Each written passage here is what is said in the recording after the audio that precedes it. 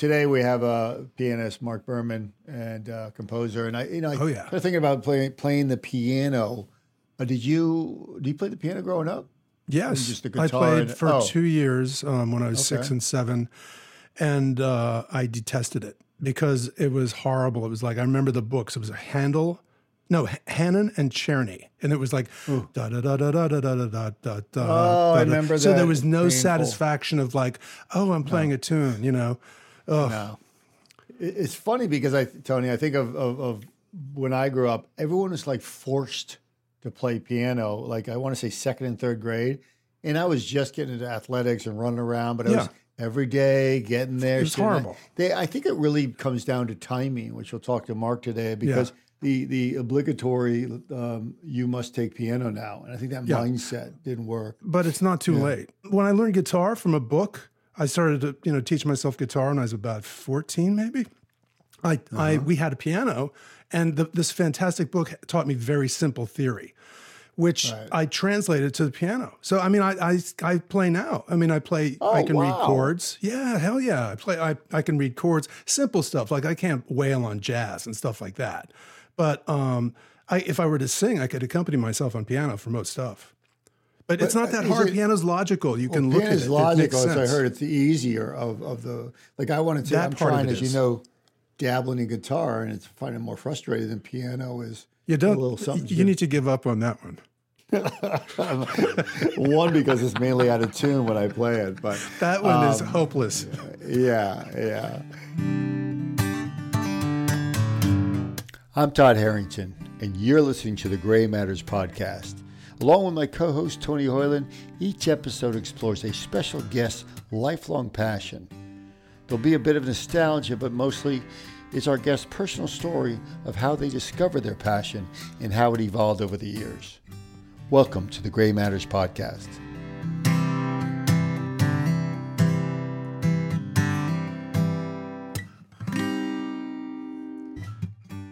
Mark Berman is a renowned pianist, composer, and arranger. He has written music for and played and recorded with the who's who of jazz, pop, and rock. Aretha Franklin, Carole King, Blood, Sweat, and Tears, Phoebe Snow, Gladys Knight, Hugh Jackman, Burt Bacharach, Cheetah Rivera, Richie Havens, and many others. He's performed in Carnegie Hall, Radio City, Blue Note, Birdland, the Rainbow Room, and amongst other notable venues in New York as well as internationally. He's a graduate of the Hart School of Music. Berman has written and produced music for television and film, and yes, he played the piano in the ubiquitous theme of Sex and the City, Nurse Jackie, The Bachelorette, and many other network and cable shows. He's also been a powerful force on Broadway, conducting orchestras like Rent and Blood Brothers. Without further ado, Mark Berman. Hey, Mark. Hey, Todd. How are you? Hey, Tony. Hey, man. That is Tony Hoyland. He is my co-host, talented musician and professor of voiceover. And guess what? He knows Mark, right? We've been friends for like really 30 years. Good friends. Well, yeah, absolutely. Like from the onset, it was great. So, first of all, before we get into your composing piano, you come from a musical family, right? I mean, way before your time. Yeah, my dad was a trumpet player. My uncle conducted New Haven Symphony and the Pops, the young people's concerts. My dad's sister was a fine pianist. I always was intimidated by her. And her son was an amazing classical bass player, Billy Ryan, who was in the Boston Symphony. Going back a bit, when did this, I know you're a composer, pianist, and you said, I read that you love to write. When did this start? When did this passion start, and why? Yeah, the disease started... The disease, I love it. I was about 5, and I was plunking out notes, and I never stopped. My dad would, I would love to play stuff coming out of the radio, and I would play it with one hand, Hey, I know that song. Who would you say your main influencers as far as pianists in your life? Like, who did you focus on growing up? Growing up, I loved a bunch of artists like Billy Joel, and before that, of course, some jazz guys like Oscar Peterson and Bill Evans and Bud Powell and Miles my dad would always be playing Miles Davis records and Chet Baker. So the more I got into it, the more it started expanding and more intimidated I felt. So at 5, you're doing this for fun, and when does it kick in that you realize, wait a minute, I want to do this? I mean, was it a struggle at any time, any conflict to continue and maintain it, or you just kept going? You knew you wanted to do this, or you're like, what am I doing playing the piano? Well, it's funny. I feel like the piano was always like, it was in the living room. It was always there. My mom would plunk out some melodies. And so I had like freedom just to make all kinds of mistakes, you know? Yeah. And it was like my sandbox, you know? I was always like walking by it and, oh yeah, let me play for like some Beatles tunes I would hear and try to work it out and play wrong chords. But I started figuring it out like around maybe 6 or 7, where I figured out, actually my dad showed me a C chord and a G7, but crunched together. Like I started to enjoy it, and then like skipping ahead, I took lessons along with my 2 brothers. Were they like encouraging and supportive? I'm guessing they were. Yeah, they were. They really were. My dad, especially, like when he came in the room one day and had his trumpet with him, I was like, "Uh-oh, I'm either in trouble, and I'm being tested, or something like that, or we're gonna have fun." And we ended up having fun. And he showed me a lot of standards and stuff like that, and you never really swayed from it. This is like it kicked in at 6 and 7, and you said to your parents, "This is what I want to do," or you just kind of gave it up ever, or was a journey continued and just Yeah, I gave it up. I would go to it, and I'd get into something else, and play outside and. But dude, let me ask you, wasn't there a point in your life where the bulb went off and you went like, I'm pretty good at this. It comes pretty easily to me and I love it. Like, did that happen? Because that seems to be the key, like to finding happiness in your work or vocation. I mean, did that happen for you? Like it did. I started expanding those 2 chords out. And I had enough tunes where I could go to a party, and like friends would have parties, and inevitably there'd be like a spinet piano or an upright or a grand even, and I'd start playing, and I noticed that people would come around, and that was like that positive reinforcement when I was like early teens and mid-teens. I was like, okay, I'm good at this, and the girls like it. Yeah, I was just gonna say the girls would come around, and I was like, holy cow, all right, I got to continue doing this. I don't know if I want to do it a living, but I want to do it at parties. That's it. Yeah. So it was like a party vehicle for me. That's awesome. And did it become a so-called a profession at what point in your life where it said, wow, I'm going to actually make a living doing this? How cool is this? Back when I was 15, what happened was I had a rock band, or I was playing in a rock band. Huh. And we were using my basement as the space, and we were loud and bad and stuff. And my dad, I think because we were loud and not that good, or maybe we were better than I think, but my dad found an ad in the paper that there was a wedding band, a busy wedding band, looking for a keyboard player, and I didn't want to do it. And he said, hey, let's just go to the audition and see how it is. And it was at this guy's house, the sax player's house. So I went there, and I auditioned, and these were like 40-year-old guys. And I was like, all right, what a difference, from what I was doing. And I wasn't comfortable with it.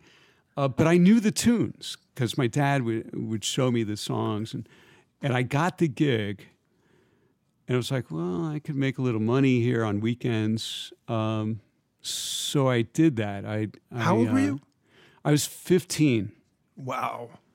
was Then you got to 15. weigh out the benefits of playing at the parties with the girls and going away on the weekend to play with these old guys. So that was a big, I know. big I know. challenge Yeah. to do. It was less fun, but it was really, it was fun in another way. We were the house band at an Italian restaurant in New Haven. Oh, that sounds awesome. Yeah. We played a lot of Italian weddings, like tons. So I learned along the way. Yeah. That's cool. And then so you got through high school, and then that's you went to college. But you're always just kind of dabbling in work and kind of saying, well, this is definitely, it's gone well beyond a hobby. It's like you realize this is something you can do, and you're good at it. And so that moment when to Tony's point, it clicked that, okay, this is something I'm going to dedicate my life to, or is this, again, did you have hesitations anytime? Yeah, I think it became, and once I was in college, I think it became more of a sure thing that, okay, I really want to do this. Yeah. And I had a really understanding and great teacher there. He was a jazzer as well. And at that point, I was really into jazz. And I was like, oh, wow, this is cool. And from let's say from 20 to now, what has the change been? I mean, are you still as into it as ever, or you're kind of like, what am I doing? Do you still love it? Yeah, I still love it. Yeah, with the love comes more challenges, I think. Okay.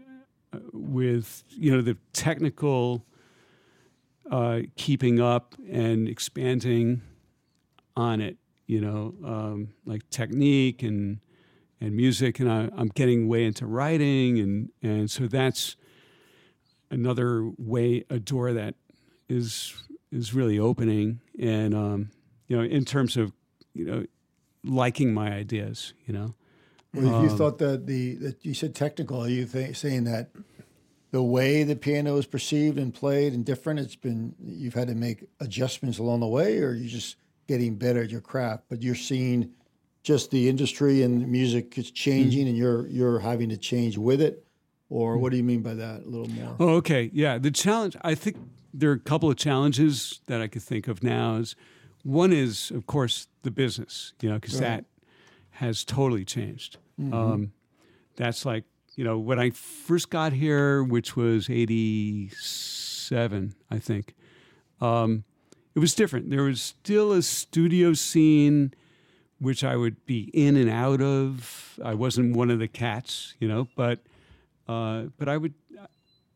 There was a lot of work. I mean, there was like a lot of live stuff, like playing for singers, which I ended up really liking to do, and regular gigs. And back then, I was still doing some weddings and playing in clubs. So it sort of equaled a living, Right. Then I started subbing on Broadway and ended up doing a bunch of shows and stuff. And in terms of business, it was still happening here, in that world. So the studio, you said studio stuff, and then going on shows. Obviously, could you have been fine with the studio life, but you really wanted to get in the shows, or was that a different feeling for piano? You wanted to be a part of that event versus the being in the studio. Did you like the live shows more? Yeah, I did, and also it's not like I had a real option to be a busy studio guy. Okay. There'd be enough here and there, to say that, okay, oh wow, good, I'm doing this project now. Well, also, can I jump in for a second? Yeah. What I was going to say about the Broadway shows and stuff like that, they're really prized, very, very cherished, because it's one of the gigs where you can get your pension and your health. Right. It's union, and a lot of musicians' gigs are not. So, I mean, the majority, right, Mark? Yeah, right. Exactly. So you can really put some bank away, or at least, and with the pension and everything, it's big in that regard. Yeah. But also, like what you were saying about the studio thing, that is minuscule now, because everybody's got a studio at home. And sampling is so cheap now, and recording software is so cheap. You can get Logic for $200, and it comes with a ton of great samples. You know, you've got a band for $200. You know what I mean? Yeah. So you know, obviously people are going to cut costs. And back in the day, man, I mean, like musicians were working all the time in studios. Oh yeah, yeah. The real the busiest studio players were like, you know, doing 3 jingles a day and then an album, huge. And then they play in a club jingle at night. life, of course. Yeah, Yeah. that was good. So being on Broadway, are you looking to continue that, or are you just pretty much focused on your own composing and doing your own albums and performing on your own? Do you consider going back to the theater as a hired gun, so to speak? I don't know. My gut is that I don't want to really do that too much anymore. This is quite a journey. Some people take up piano a bit and it becomes a hobby and a passion. Yeah. I mean, is there not, you can do anything at any age, but obviously it's easier to start as a child, but like, do you encourage adults to do it, or is it really different with the mind to really grasp it with memory and all that? But do you hear a lot of people? Do you help people? Have you taught people that at a later age, or is it pretty much something that it's really a struggle later in life? I sure have. Yeah. Yeah. As a matter of fact, I was teaching, I had 2 students last year, and they were both, you know, professionals, mid-age professionals, and they were way into it. And it's funny, you know, we think that the mind can't, you know, once you hit 40s and 50s, the mind won't learn anything more. But these guys were great. I mean, they were great to work with. I loved it. And you just show them like little chordal ideas and stuff, and they would go, "Oh my God, yeah." And so hopefully the light bulb goes off, and it sparks more experimenting around and just having fun. Feeling free at the piano is crucial. I think we got too caught up in the old science that says, well, you must learn a language or piano at a young age. I mean, clearly that's changing because people are doing it. And I mean, if you want, if someone's going to learn something from your journey, it's you know, find something and stick with it is the potential of becoming a profession. But I mean, I think listening to you, I mean, it was an unusual journey to find it out so at such a young age and continue. What do you see for the future, being the young man that you are? Do you want to try new things, new instruments, or are you just kind of full bore ahead at what you're doing?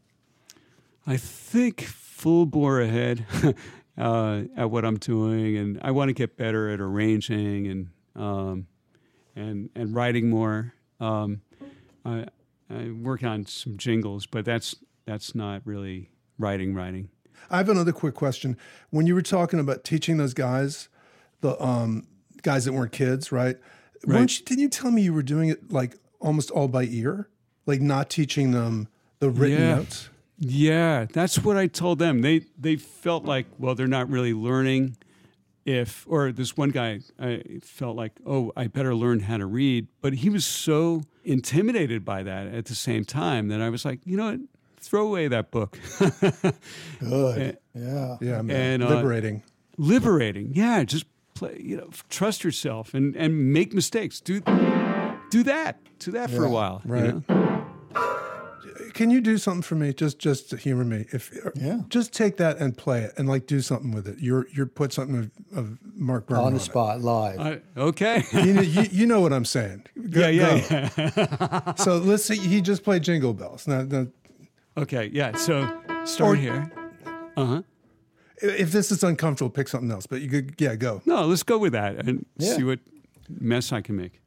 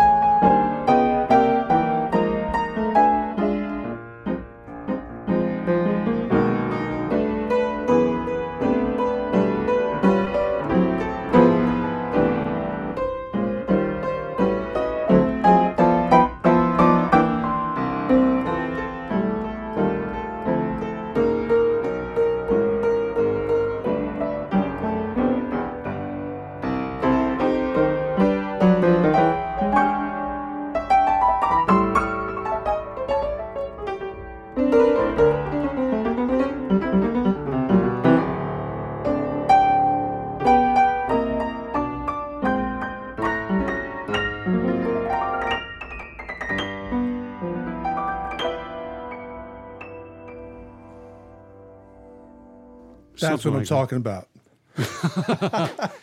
Well, I mean, I think about when I listen to you, I got very relaxed. I mean, of all the instruments, I do find myself needing to chill. It's always, putting on piano. And I was reading a little bit more about it. I'm sure you've come across and studied it beyond your personal effects, has it? But it's really known to, I read, decrease depression and fatigue. It's and anxiety. It's really, is it used, by maybe for treatment for mental health at all, or have you heard about that and been involved in anything like that? There's a degree called music therapy. There's an actual, right, Mark? Yes, music yes, therapy? there absolutely. Yeah, I mean, I even thought in college at one point of going that direction, because you're right. I mean, there is like a soothing. You could just get. I love these wide open chords and stuff, and it just, just is happy being itself. Yeah. It's not trying to. That's good. Copeland-esque. Yeah, man. Very nice. Bruce Hornsby. Oh, I love Bruce Hornsby. Mm-hmm. Yeah. Oh, right? Yeah. Me too. Yeah. Well, the people listening, I mean, this has been quite a journey for you. Obviously, hopefully it inspires people to sign up, since adults are allowed now. I mean, in the journey that you've had, I mean, how has it changed? I know it's a very broad statement, but do you feel the change in you that is for the better, for the worse, for the okay? Is the passion as deep as it was, or has it become something you want to do, but this is what you do and you got to stick with it? Is there anything you can, tell us about how it feels for you moving forward and now? I think, I mean, not to be corny about it, but okay, to be corny about it, I feel like it's still inspiring. It's really an inspiring thing for me, and I actually every morning, I'll wake up and get to the piano and just play like something calm and reassuring kind of stuff, like a little morning meditation. And it seems to just help me, I think there is that therapeutic thing involved with it. There's not pressure for me right now to go out and churn out a living, so I could pay rent for a time. That was even inspiring, it's like, okay, I have to make $1. Let me do this. But I mean, I'm paying bills and stuff, and yeah, I really still love it, and I think I love it more because I know a little bit more about it. It's fun. It's still fun. Don't you feel kind of like satisfied or grateful because you're kind of definitely doing what you were put on the planet to do? Yeah. Right. Yes. I mean, you have a gift and you're sharing it. I mean, like that. Yeah. Not to get heavy, but I mean, that's kind of like, isn't that what we all want? Right. Yes. Right. Yeah, absolutely. And music changes. I mean, it's vibrations, and apparently we are vibrations. Yeah. We're Totally. all, each molecule, each atom is moving in our body, and they work in sympathetic rhythms. Music sends out vibrations, and it affects people. I mean, Tony, when you play for people, it's just like you could tell when they're getting it. Yeah. And if they're getting it, it just ricochets off you and back and forth. Yeah, absolutely. And you breathe easier. It's transcendent, and I think when you're locked in, there's a spiritual connection between the performers and the audience. I mean, do you agree? Yes, absolutely. I mean, and you could tell, like, when you get quiet and they get quiet, and they're listening, they're on every note, and then there's magic going on. Yeah, and you're in the zone, and so are they. It's really special. I feel like, okay, maybe I am in music therapy. Yeah, you are. There you go. In your own way. It's powerful. Music is definitely powerful.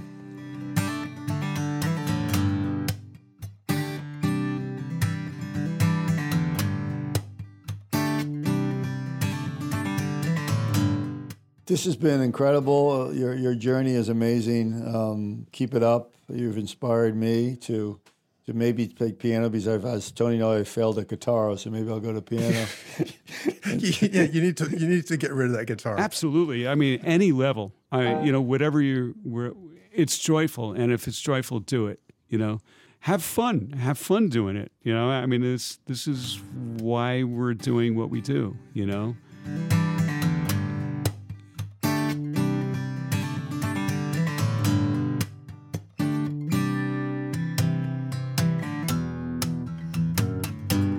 I hope you enjoyed this episode of the Gray Matters podcast.